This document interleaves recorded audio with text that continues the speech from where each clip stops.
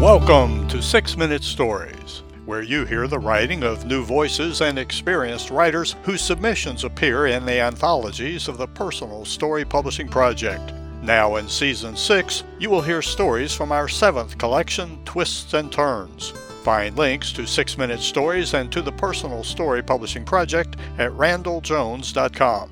Everybody loves a good story. We hope you enjoy this one.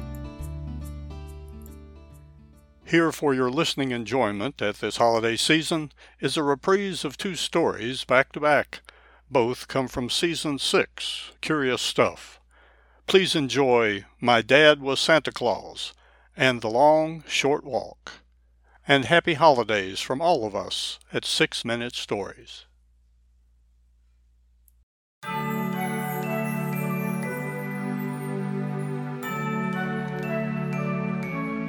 My Dad Was Santa Claus by Doug Croft.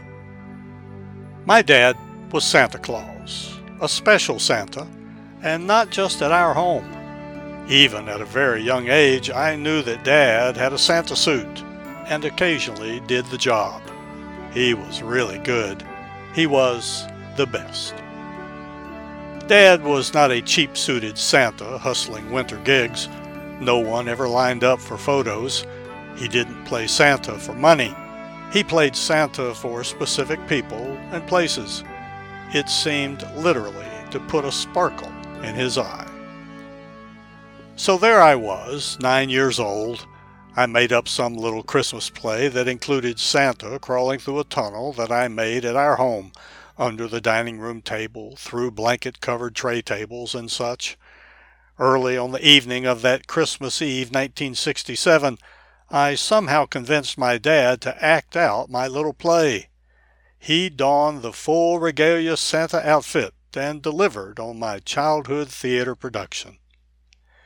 With Dad fully dressed as Santa, Mom wondered if there was anywhere else to go while he was so adorned. Soon our entire family loaded into our fire-engine red Volkswagen Beetle, and off we went. We drove to the homes of maybe a dozen family friends, mostly families within our church who all had young kids just like us.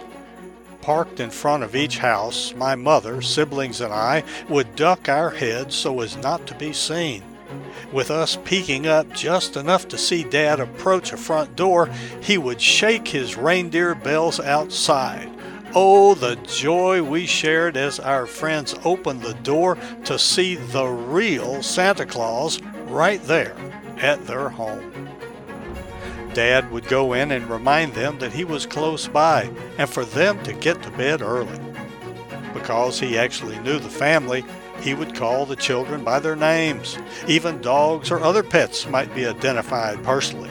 The children were in awe. They were all aware of Santa helpers at stores and other locations.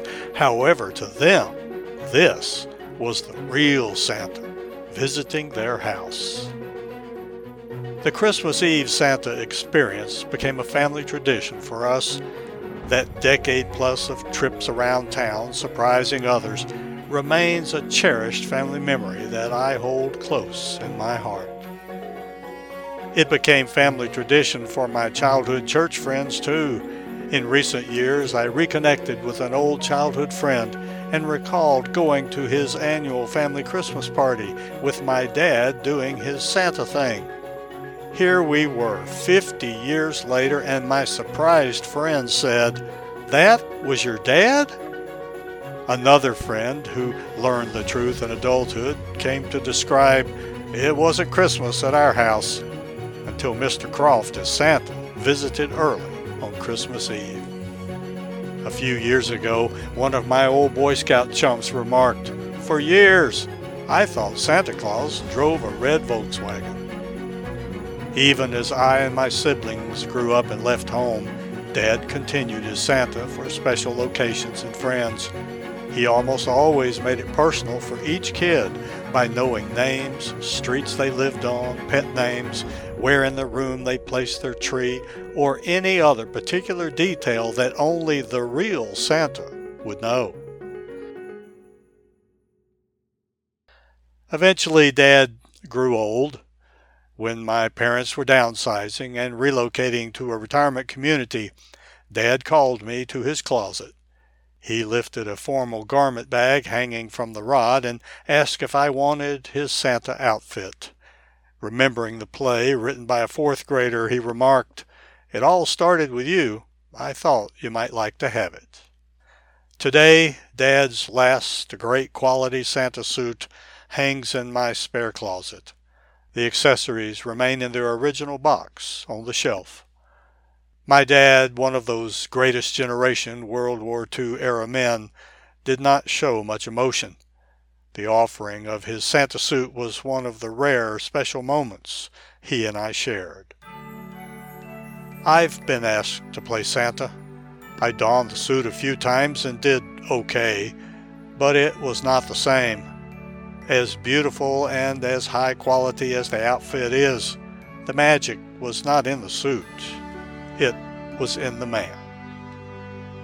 Each year, whether I do any other Christmas decorating or not, I pull out Dad's old Santa hat and let it decorate the dining chair at the head of the table.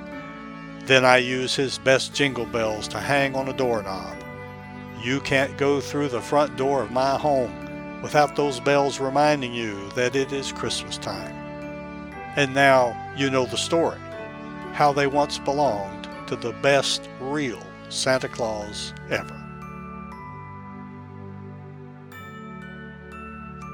Copyright 2022, Doug Croft. Doug Croft lives in Charlotte, North Carolina. For his own enjoyment, he journals poetically and occasionally writes essays. His poetry has twice appeared in the Rio Grande Valley International Poetry Festival Boundless Anthology, Waco WordFest Cultural Arts Festival, along with 3 magazines, Synchronicity, Auroras and Blossoms, and Culture Cult. He has received 2 awards in regional writing competitions and has written 5 sketches which have been performed in various settings.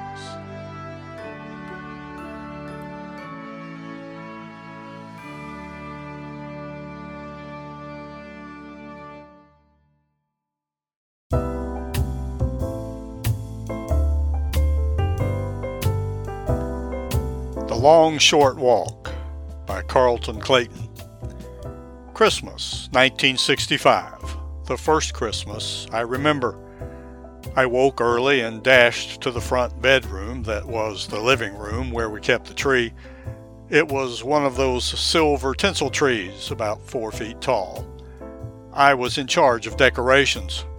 I put the tree on a table and positioned it so it could be seen from each of the 3 windows in the room, and I decorated it with dark blue baubles and dark blue lights like I'd seen on a department store display downtown.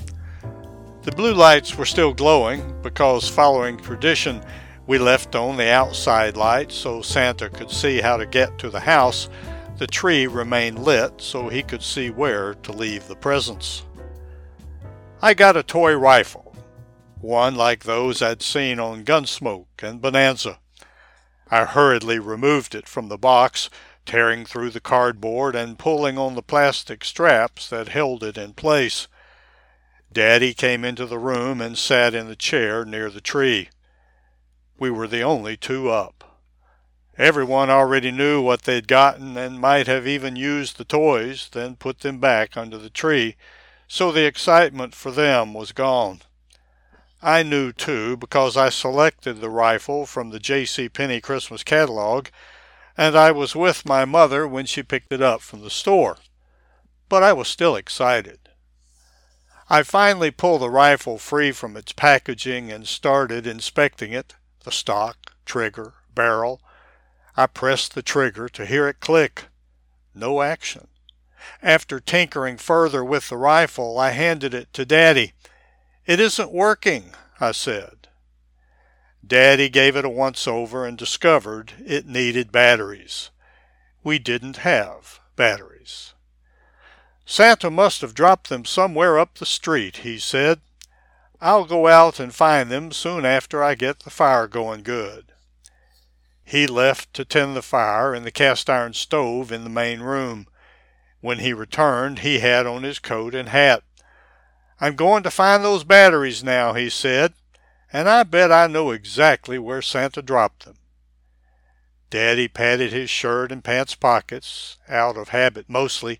We didn't have keys to the house. He told me to go stand by the fire some. "Warm yourself up a bit, son. It's cold in this room," he said, "and tell your mother where I am when she gets up."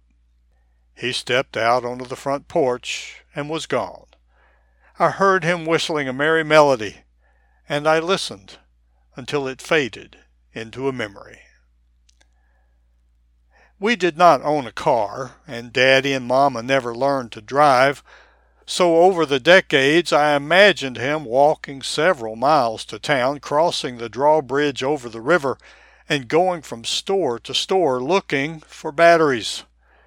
The only stores open would have been gas stations and convenience stores, and they were not close to one another. It was over 3 hours before Daddy returned with the batteries. He burst through the door holding them high like a prize he'd just won. "Found them," he said. "They were lying in the middle of Foreman Street, exactly where I thought Santa dropped them." My hero. Decades later, I needed to get some facts straight for a memoir I was writing, so I called my sister, Dot, who is nearly 14 years older. She was the most reliable source for the information I needed.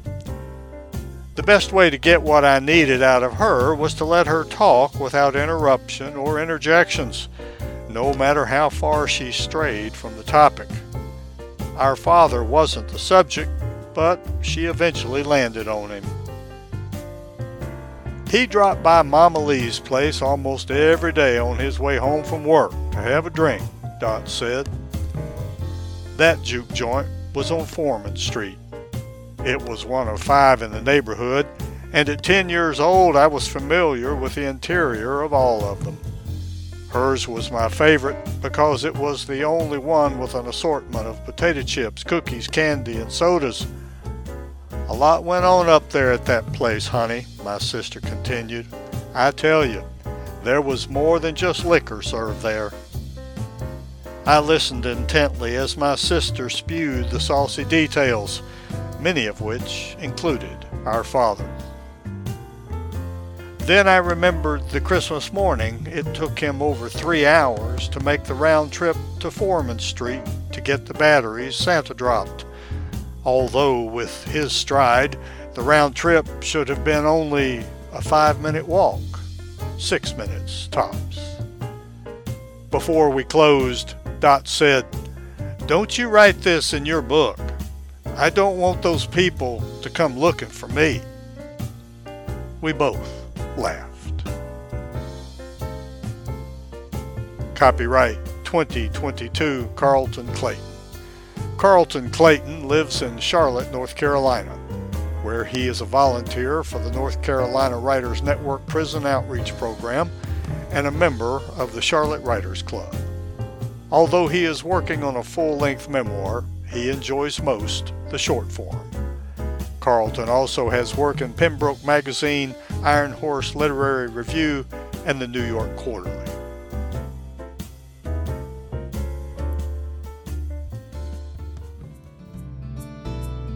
Thank you for listening to another 6-Minute Story.